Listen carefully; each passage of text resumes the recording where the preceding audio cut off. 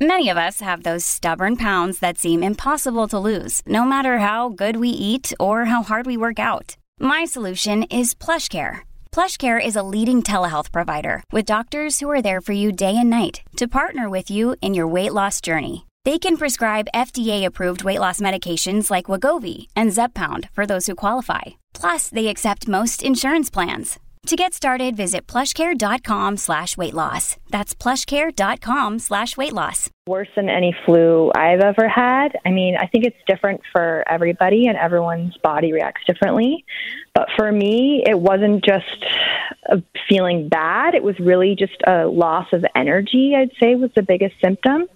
And I totally lost my appetite, and I was basically in bed for 3 or 4 days. Luckily, it wasn't as bad as it could have been, but I did notice like some breathing difficulties and just not being able to kind of take that whole full breath, which was pretty scary. No kidding. I mean, so take us back. You go to a dinner party. It's a small group, but you're at a doctor's house. So, of course, there's that. Yes. You're lulled into, well, of course, this is safe. He's a doctor. And then a number of you get sick and get sick really, really fast.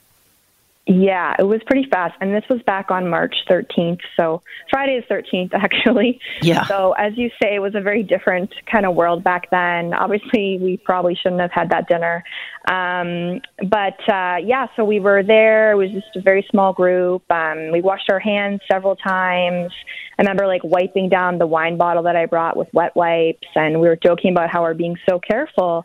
And no one was sick. No one had traveled. No one had any symptoms. So that was something for me that was a wake-up call too. And you mentioned on the news report right before this about asymptomatic transmission and studies starting to come in about that people can transmit it even if they're not sick. And that seems like it's what happened to me and to a couple of other friends, a few other friends who were at this small gathering.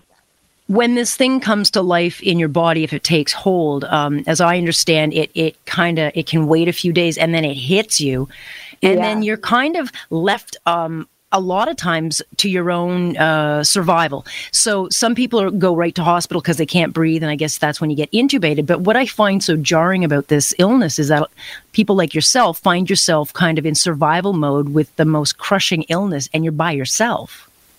Yeah. And again, like I am so grateful it wasn't as bad as it could have been. I know I'm really lucky, but it was pretty scary just to kind of be like on your own, as you say. Like I live alone, so luckily I didn't have to isolate from anyone, but you kind of have to take care of yourself with like, you know, some of the worst sickness you've ever had. So I don't know. I would just say for people out there, like maybe get prepared for that. Like get some Tylenol, get some ginger ale, get some soup, because you're kind of going to be up to your own devices. And I will say Toronto Public Health was checking on me. They called me every day, which was really great. And there was a nurse there that I could ask questions to, so that was fantastic. It's tough. Yeah. Sorry, go ahead. Well, but my concern would be, you know, you went through this at a time when there was still, a plethora, of services. So, there's no surge. Exactly. My concern is what happens when there is a surge and you get someone as sick as you saying, okay, I need some help with Toronto Health. Because as you say, Toronto Health followed up with you. They checked in on you. My concern is a lot of people will end up going through this alone and may not even be able to get through on the phone lines. I know, and that is scary. And I did even try and call telehealth and couldn't get through for like 15 minutes or 20 minutes or something. So even at that point, things were a little bit overloaded.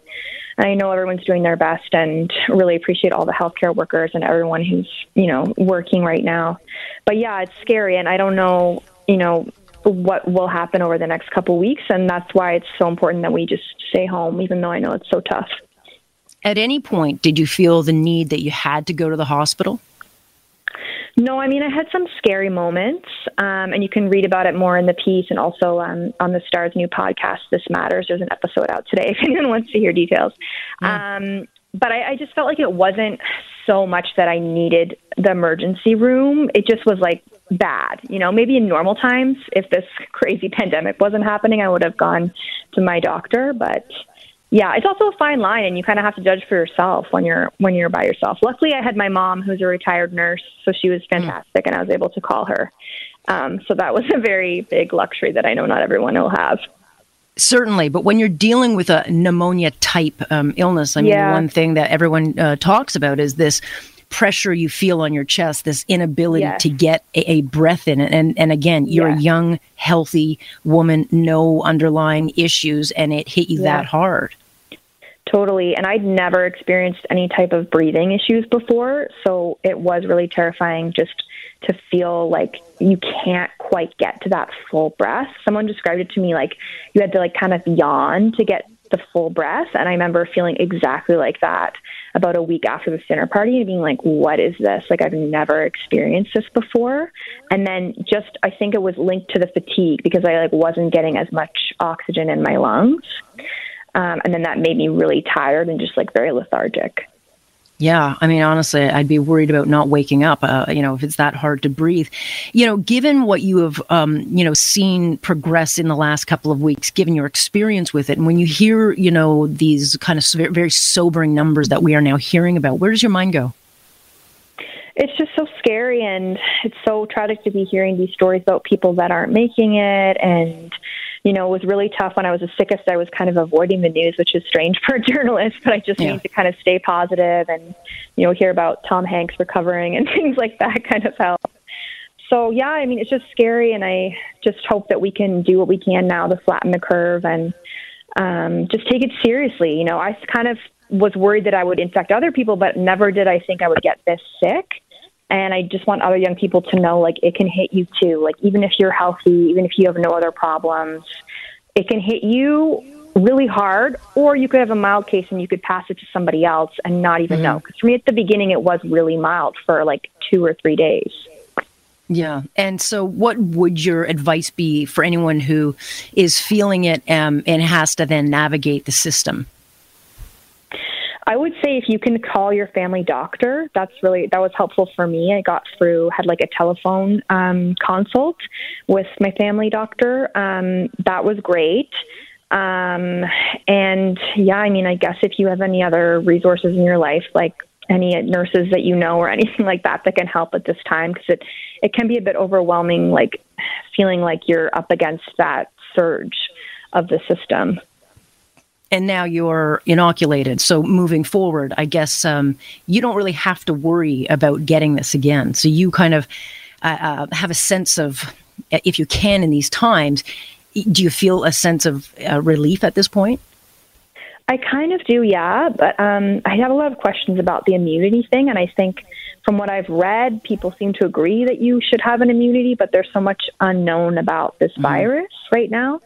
So I'm just trying to educate myself and read as much as I can from different sources and kind of trying to understand that part as well. Any after effects as far as getting back on your feet? I mean, do you feel perfectly normal now, or did it take you a while to get back to getting on your feet? I don't feel 100% yet. Back to work very slowly. I just find I still get a little bit tired doing normal tasks, like washing my hair or something like that. It sounds so silly. I think it's going to take a little bit to kind of get back to 100%, but improving every day and almost back to normal now.